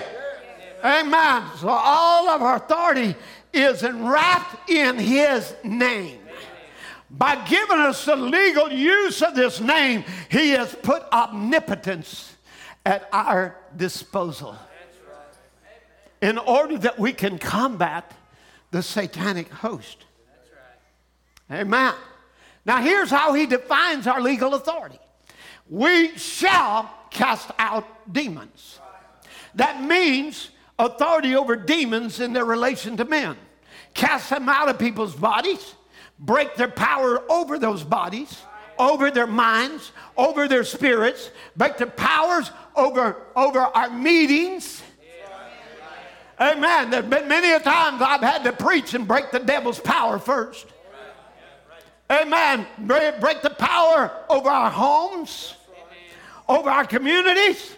I want to send a word to you in South Africa where rioting and looting and destruction has been going on, and you're listening to me now. Hell cannot break out until the bride is lifted from the earth.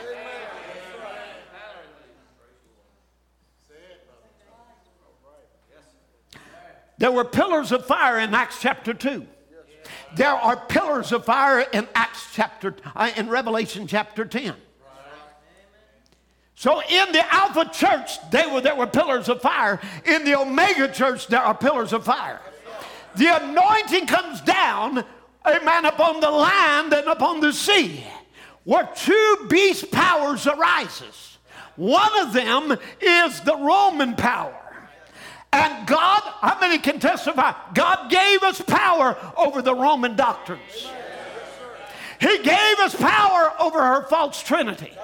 He gave us power over her novenas and her saints and all the Trinity, triune gods. He gave us power. He put our feet, by giving us the pillar of fire, each one of you have got your feet on the denominational spirit. Amen. And then this, come on, there's the land and the sea. So that was out of the sea, the multitude, nation, kindred, tongues, and people. That's symbology in the Bible. The land is where no people come out. America. That ecumenical spirit, we're all the same. We're just this rainbow color. We're just, there's no black or white. There's just a pale horse. You see, you're neither male nor female, and you can decide whatever you want to be because, it's so mixed in the colors, and it's such a deceiving spirit, and it's neither black and it's not white, and you can be anything you want to be. And so here you are.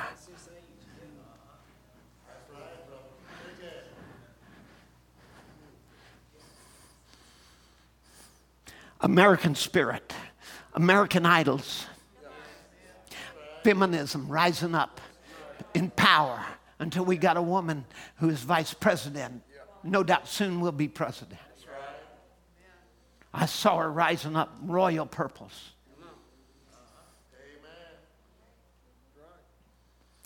But I want to tell you, that beast that rises up out of America cannot come full power until a bride is lifted up into a rapture. Because as long as she is here, they are under our feet. Your very presence keeps the devil at bay. day, and he cannot come in the full power until the bride is lifted up. Then Satan comes down and has but a short time. But as long as we are here, he can't take over, because there is a Book of Acts church. Hallelujah. Because there is a people who know their God and who does exploits. Because there are people. Feminine has no power over them. Amen. Political rams has no power over them. Amen. Homosexualism has no power over them. Amen. The pale horse has no power over them. Amen. Why? They are an eagle. They're anointed with an eagle to rise up, to fly up in the heavenlies, where all things are possible to them that believe. I declare to you today, every devil is under your feet. I declare to you, sickness is under your feet. Sin is under your feet. Because you have been filled with a pillar of fire. Let the musicians come. Hallelujah. Hallelujah. Amen. The book of Acts continues. We go forth in his name, and nothing can stop us. Not even death. Because if death comes, he will raise us up again. There is a New Testament church. And she's rising. She's not falling. She's not a part of the fallen world. She's a part of a raptured bride.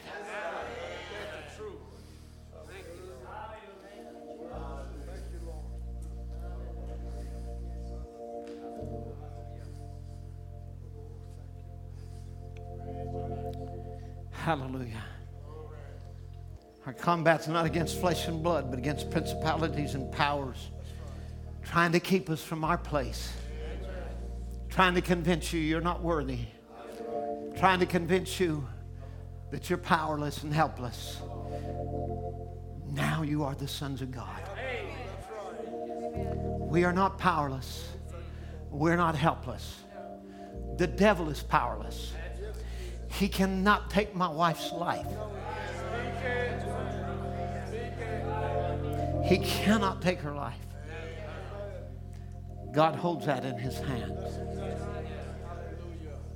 It's not even his decision whether she graduates or whether she continues days on the earth. The devil has no part in her.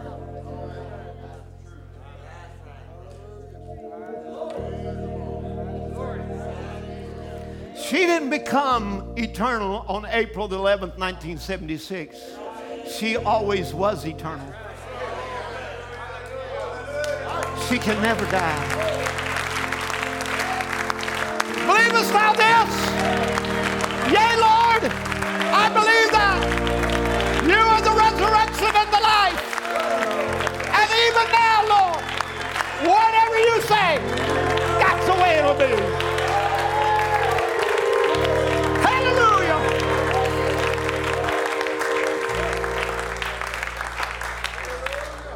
Blessed be the name of the Lord.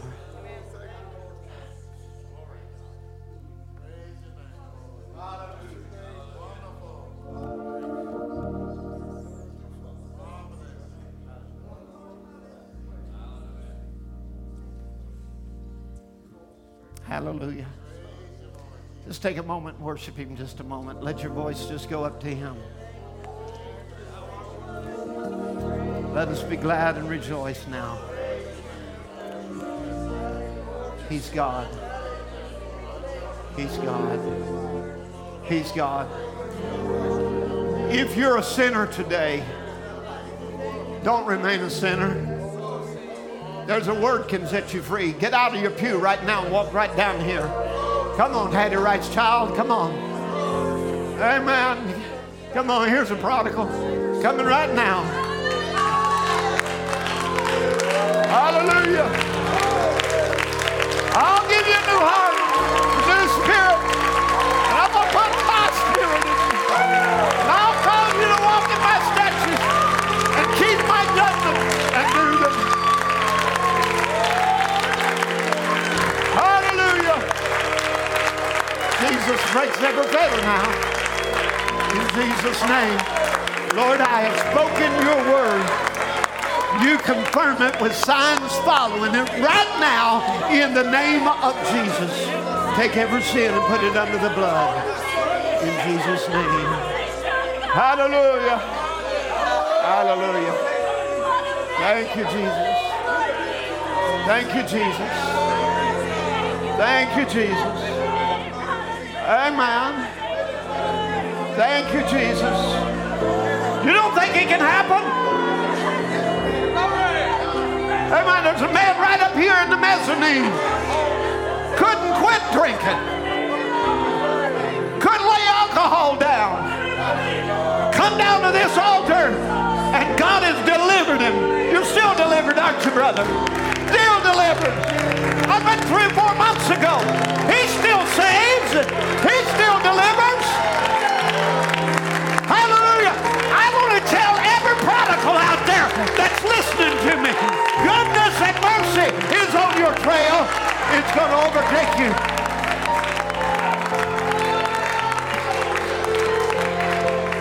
Hallelujah. Hallelujah. Hallelujah. I want every person in here got a lost loved one. Pray with this boy right now, just like it was for your children. Right now, you call on the name of the Lord just like it was for your children. Amen. I don't mean necessarily you have to come down the altar. Right where you're at, you can pray and say, Lord, I'm claiming my child. I'm claiming my children. As I see you saving this one, I know you'll save another. Amen. I'm claiming it, Lord. I'm believing you'll break every fetter. Hallelujah. You're the restorer. You're the healer. You're the deliverer. Hallelujah. You're the mighty God. Now, Father, you said in my name they would cast out devils. You know the demons has had this man bound. I adjure you, Satan, take your hands off of him right now. Come out of him in Jesus' name.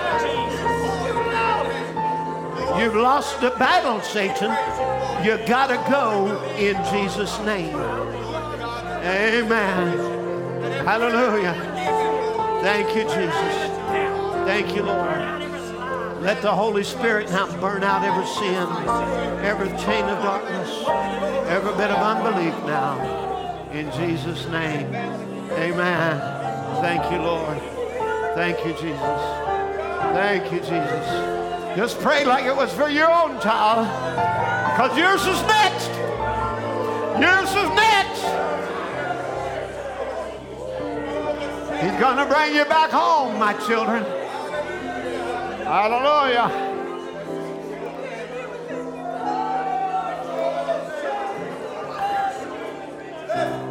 Hallelujah, Jesus. Glory. Hallelujah. He can fill everyone with the Holy Ghost right now. Right there in your seat, right now. Fill you with His presence. Seal you to the day of redemption. You won't have to question and wonder about it no more. It is done, and you said it. Hallelujah. I mean, can you just believe it now? You said God has shown up, and God has shown out. Lord, you said it. Hallelujah. You said it. And I believe it. You said it. It is done. Thank you, Jesus. Move the immovable. Oh, yes, Lord. Break the Look like it's unbreakable. God, But every spirit has to come control. Hallelujah. we believe for it from the Hallelujah. We're going to see a miracle. We'll see a Amen. Be a miracle. Hallelujah. we believe. Hallelujah. God, we believe Thank you, for it. Oh, Jesus. You said Oh, it. Jesus. I believe Amen. it.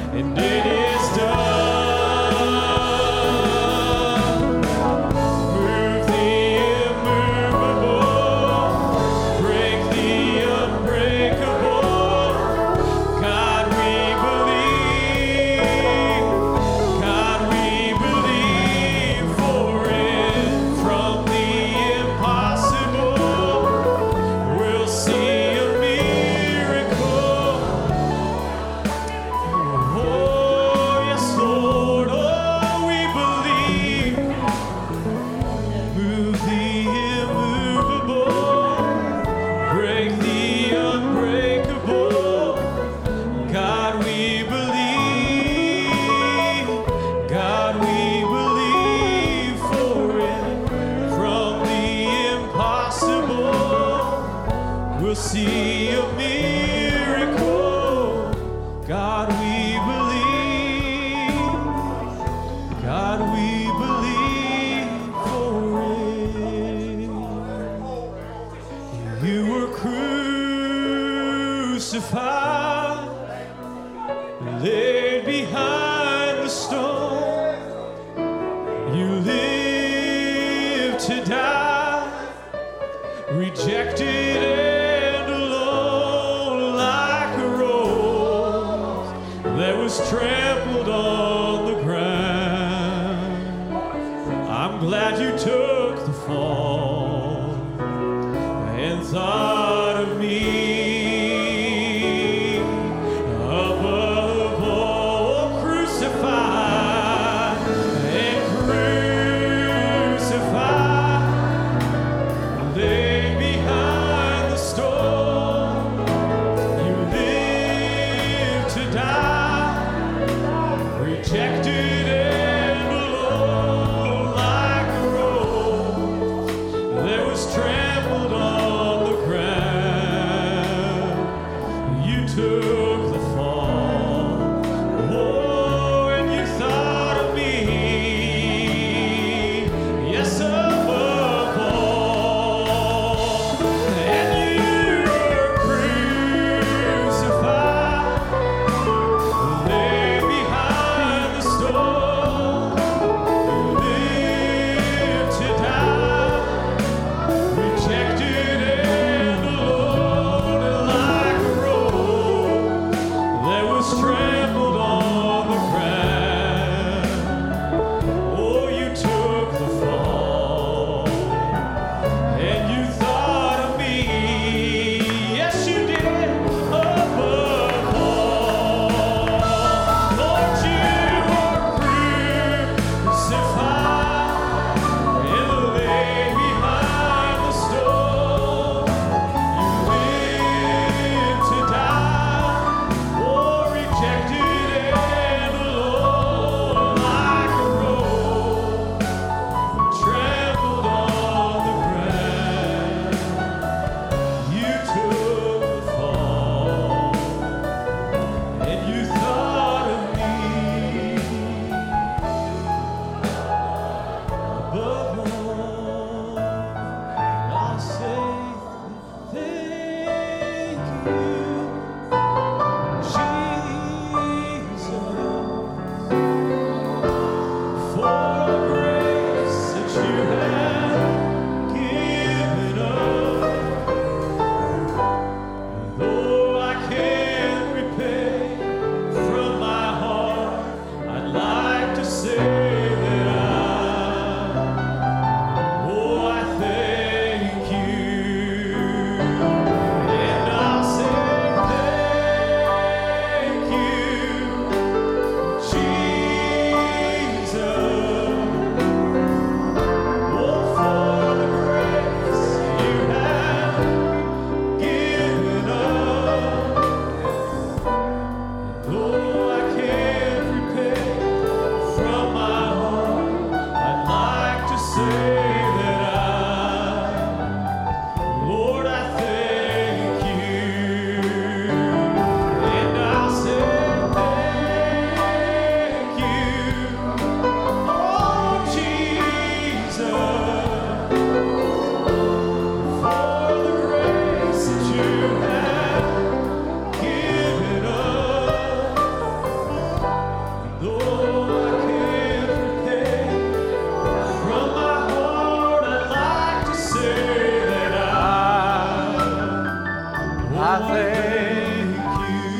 thank you.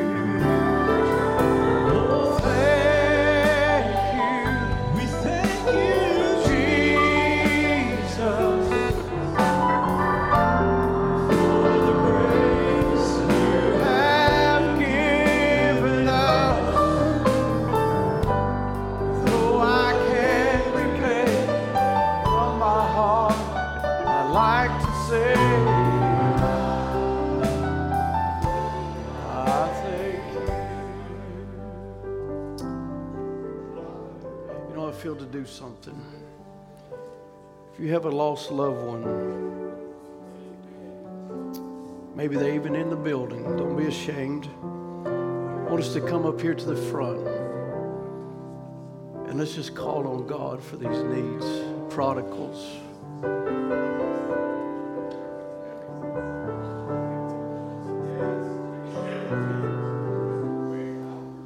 Speak their name before the angel. He's here.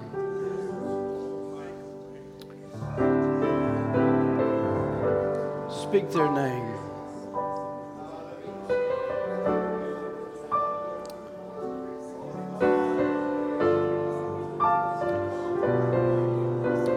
Speak their name before Him right now and say, Father, move, Jesus. Save, Jesus. Yes, Lord.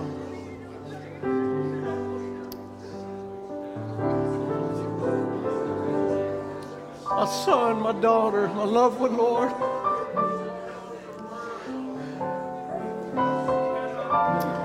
They need you, Jesus. Save them, Lord. Whatever it takes, save them, Lord. Whatever you got to do, save them, Lord. Yes, Jesus. Yes, Lord. Jesus.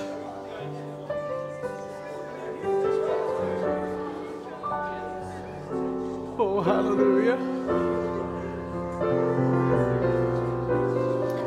God sent us a sign this morning. We can believe for our loved ones. We can believe for our lost loved ones.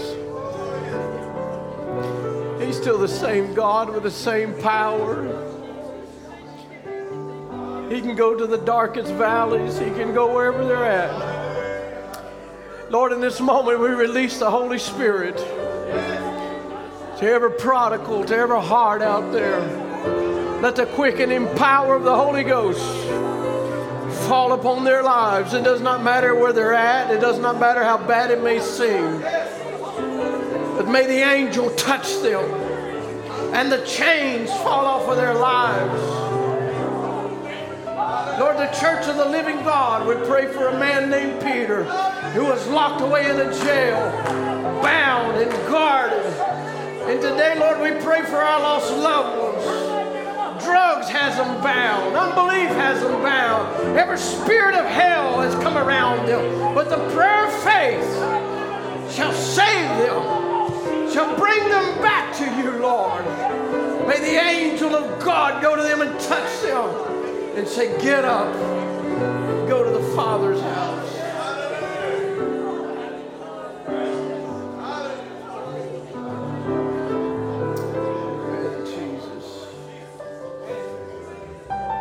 Oh, blessed be the name of the Lord.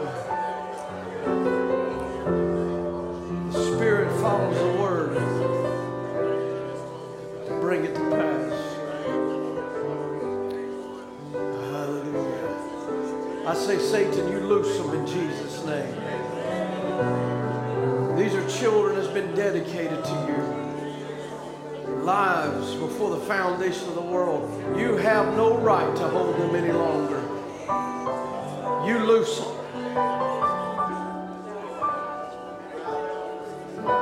The Word of God is against you, Satan. We as the children of God, we place our feet upon the promises. We take dominion over every sin and every situation. In Jesus' name. Hallelujah, hallelujah, hallelujah. Oh, why don't you just bless the name of the Lord? Bless the name of the Lord.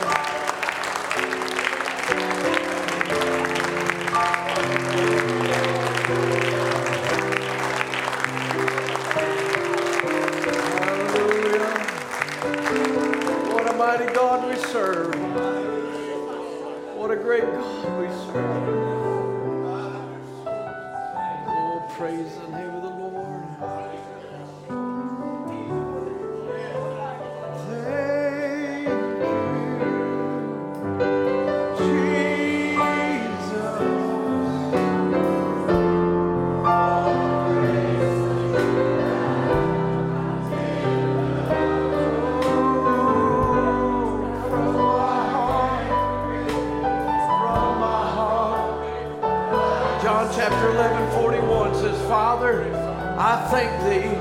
that thou hast heard me. Oh, aren't you glad he heard your prayer? Oh, thank you. Oh, Jesus. For the grace that you have given us. Though I can't repay my heart, I'd like to say, oh, I thank thee. Oh, thank you, Jesus, for the grace that you have given us. Though I can't repay my heart, I'd like to say, oh, I thank one more time. Thank you, oh, my Jesus.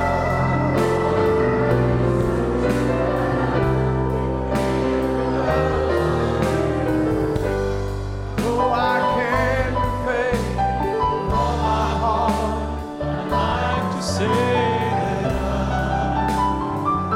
I thank you. And Spirit of God, move. Write your word in my heart.